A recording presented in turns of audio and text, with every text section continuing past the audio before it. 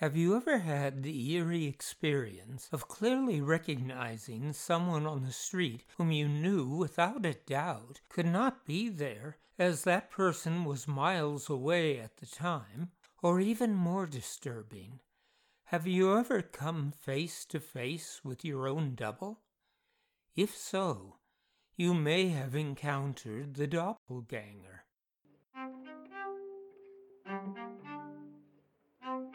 This is Mark Lyon. Welcome to the other realm. Throughout my life, I have collected true accounts left to us by those who have inadvertently crossed the invisible threshold from our world into the realm of the supernatural and returned to tell the tale. These are their stories.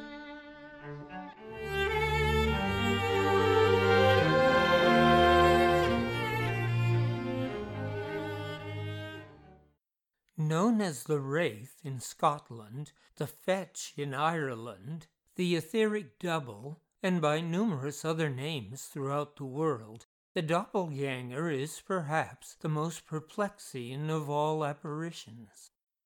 Consider the following case as recorded by the lady who experienced it. On January the 23rd or 24th, 1881, between 2 and 3 in the afternoon, I saw an apparition of the living when I was ill in bed at my own home. There was in the room a nurse seated at the fire. We had been quiet, but I had not been sleeping. I saw my husband come into the room in a very quick and agitated manner. His face was white, and his features were twitching. He came right up to my side and stood by me, looking at me earnestly. He was dressed in his ordinary clothes, his hat was off, and I had not the least idea that it was not his ordinary self. He had in one hand a letter with a very broad black border torn open. I waited for him to speak. Instead of doing so, he suddenly turned and went away. I did not see him go out of the door. When I realized that he was gone, I called him, saying, "Come back. What is the matter?" The nurse turned and said, "What is it? Do you want anything?" I said that I wanted my husband to return and to tell me what was in the letter. She said, "You have been dreaming. There's been nobody in the room." I answered, "You have been asleep.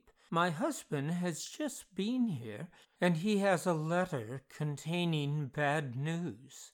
I insisted upon her going down and asking him to come back. She did not return for about a quarter of an hour. Then she said no one had been in the room, so I must have been dreaming. I was to calm myself, and my husband would come presently. Nothing would induce me to believe that I had not really seen him, and I was too weak to be calm. I begged her to go down again, and my husband's sister came upstairs. She said, "He has not been upstairs at all. You have been dreaming." She laughed and tried to put me at my ease, but her manner was unnatural. My husband did not come up for quite 3 hours, when he declared that he had not been in the room, that at the time I saw him he was, as a matter of fact, out of the house, and that the postman had not been to the house that afternoon. I was obliged to be contented for the time. A fortnight later, when I was stronger and up, I asked him to tell me the truth. I was certain that I had been in some way deceived. He said it was absolutely true that he had been out and that the postman had not come. But the groom had met the postman and given my husband the black-edged letter that I saw, which he had torn open in the way I saw, and it contained the news of the suicide by hanging of a favorite cousin who had been a playfellow of my husband's when a child. When he received this shock, I received it too.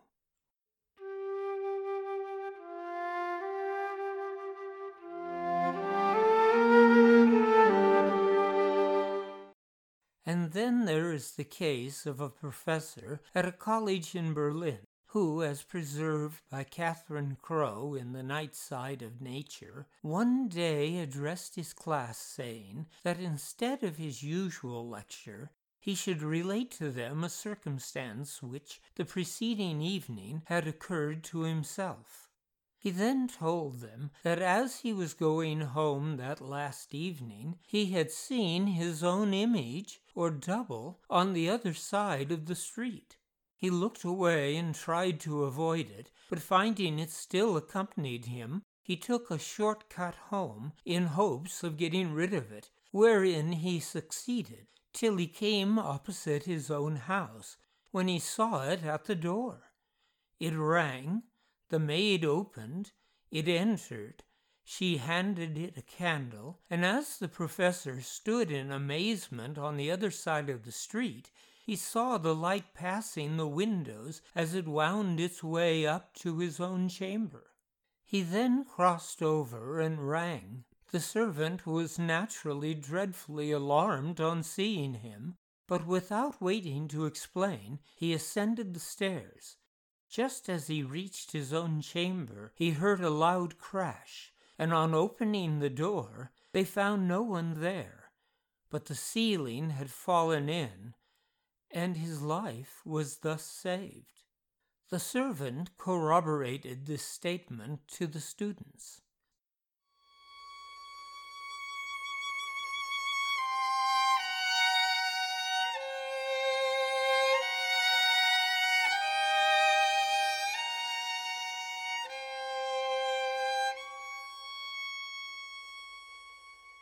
An even more intriguing example of a doppelganger occurring in the late 1700s was recorded by Miss Crowe.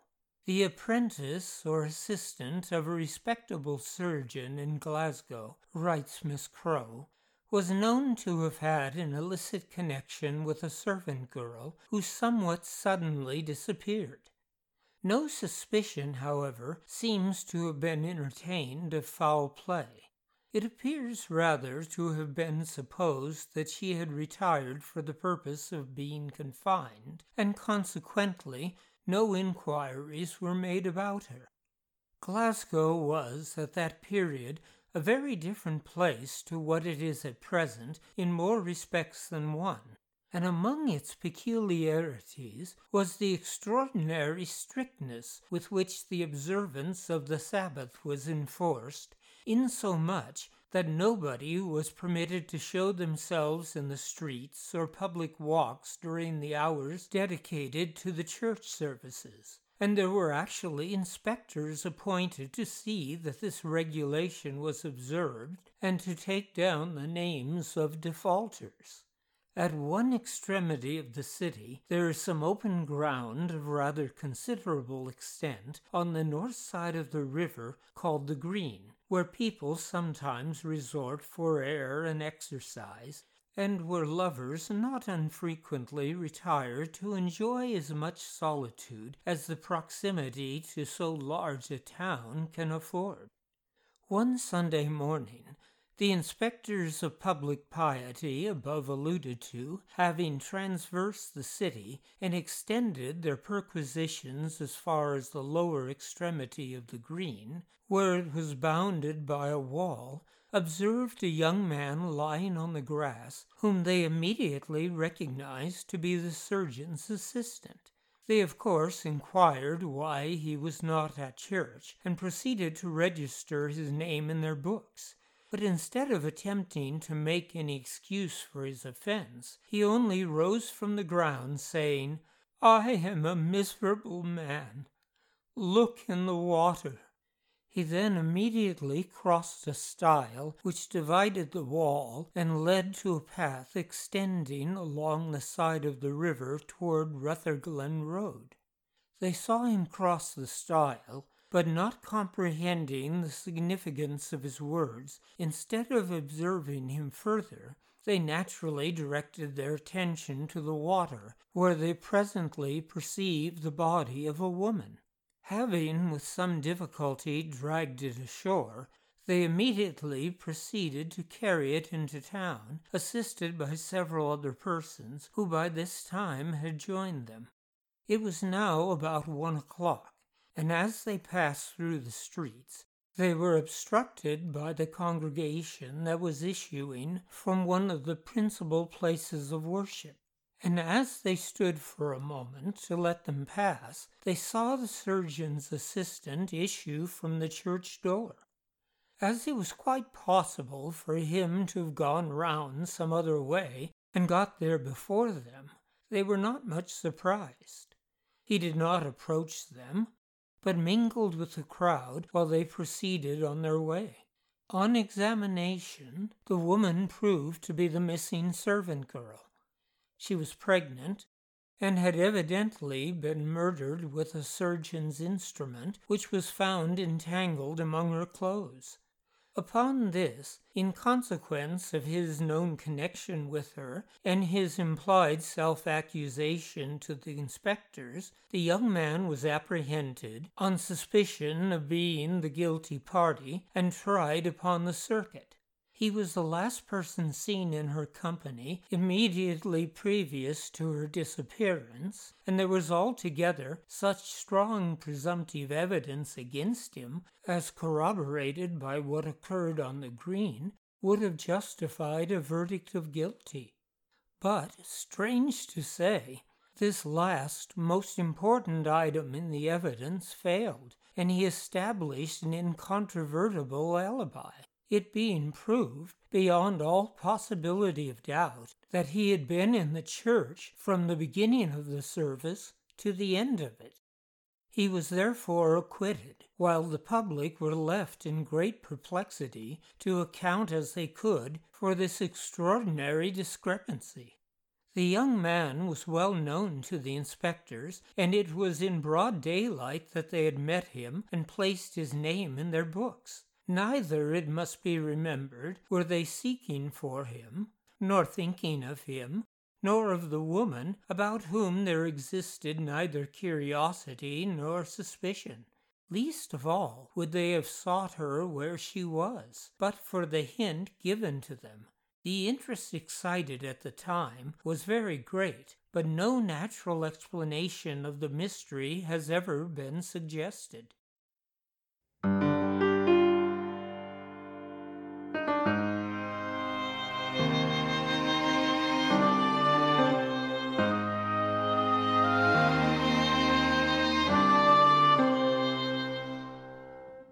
In Ireland, the doppelganger, or as they would term it, the fetch, is a well-known part of the country folks' supernatural lore, where the double of one suffering from a mortal illness and confined to his bed is seen to stroll in an unhurried manner through a field, often then to unexpectedly vanish.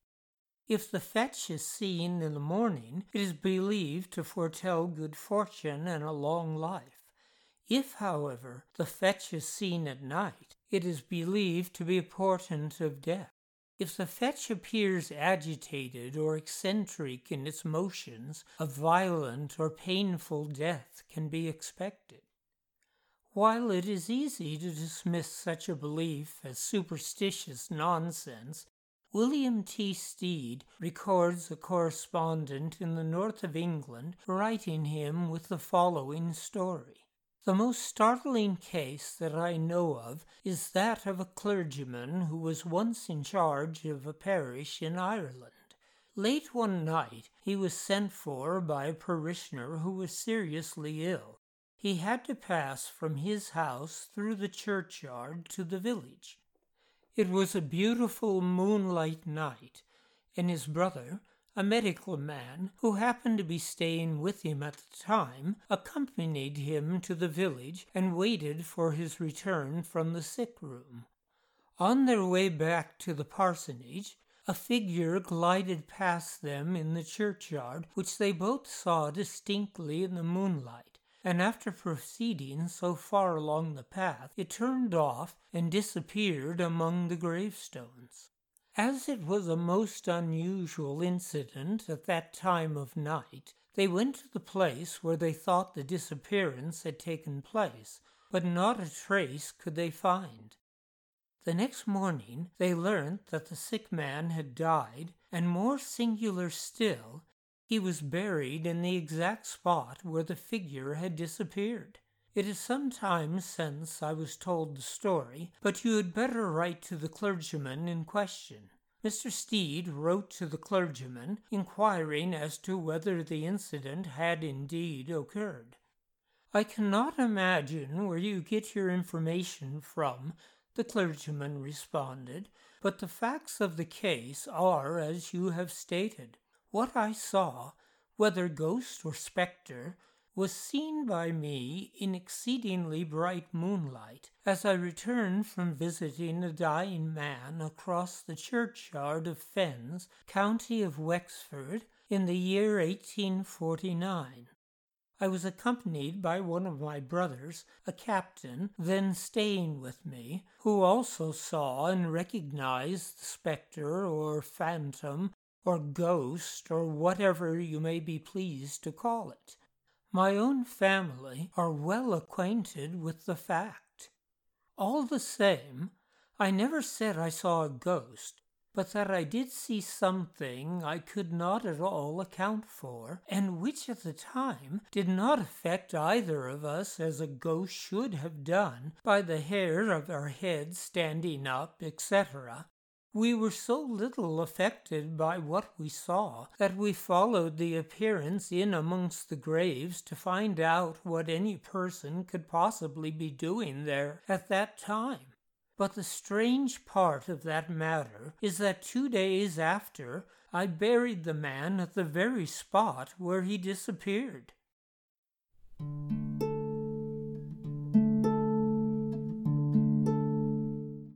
A final dramatic example of the fetch was recounted by the noted Irish folklorist Patrick Kennedy, who wrote, "An unexplained mystery has been communicated to us. It is here given without any further commentary than our assurance of the good faith of our informant, who equally vouched for the veracity of her authorities, one of them being the principal witness of the apparition.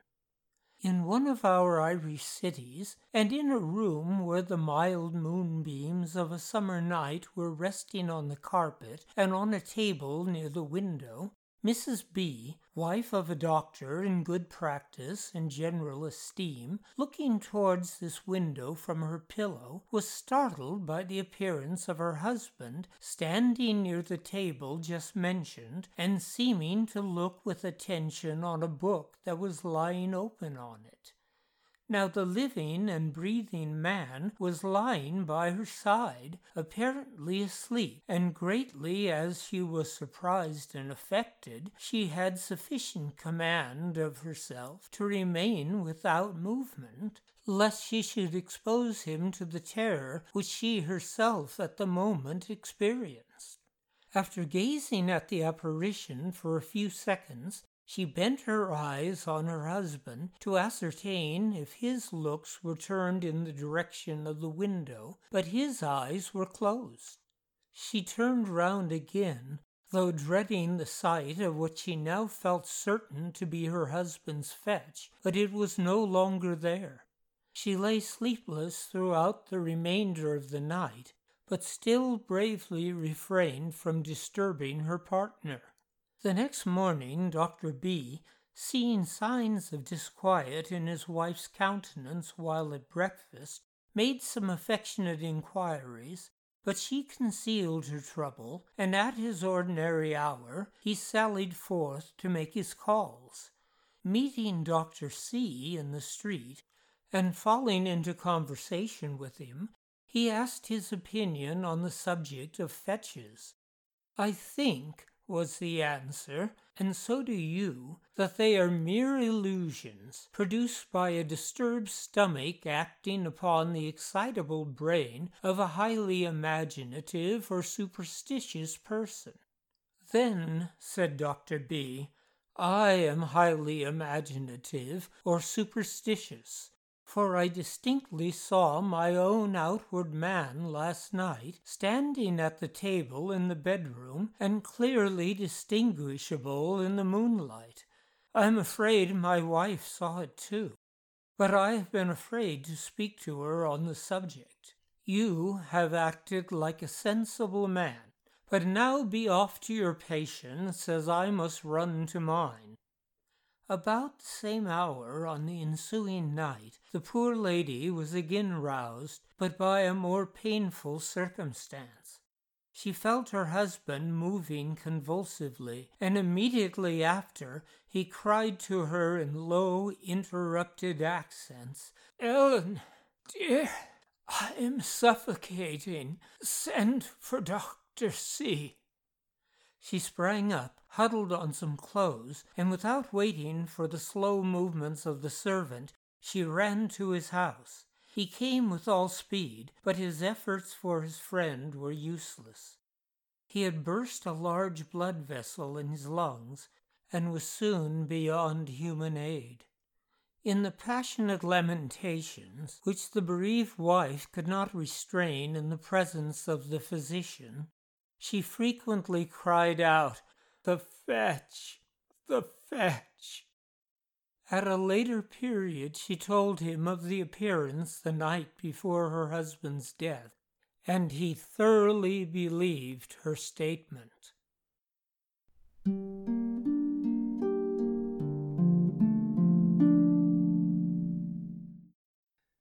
This is Mark Lyon, inviting you to join me on the first day of every month as we explore more true tales from the other realm.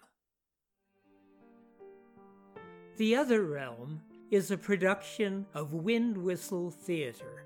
Our music was composed by Dan Heflin. Support for The Other Realm has been provided by HauntedIsles.com, offering private and small group tours of haunted Britain and Ireland, and by Heftone Studios, producers of Phantoms of the Holbrook, a docudrama relating true events occurring at what well may be the most haunted hotel in the entire world, and Nadelei, a modern retelling of the German legend of the Lorelei, and by Windwhistle Press, publishers of Jessie Adelaide Middleton's classic trilogy of true tales of the supernatural, The White Ghost Book, The Grey Ghost Book, and its sequel, Another Grey Ghost Book, and Lep Castle, The House of Horrors, by Mildred Darby, and San Francisco Ghosts by Mark Lyon, and The Young Ghost Hunter's Handbook by Mark Lyon.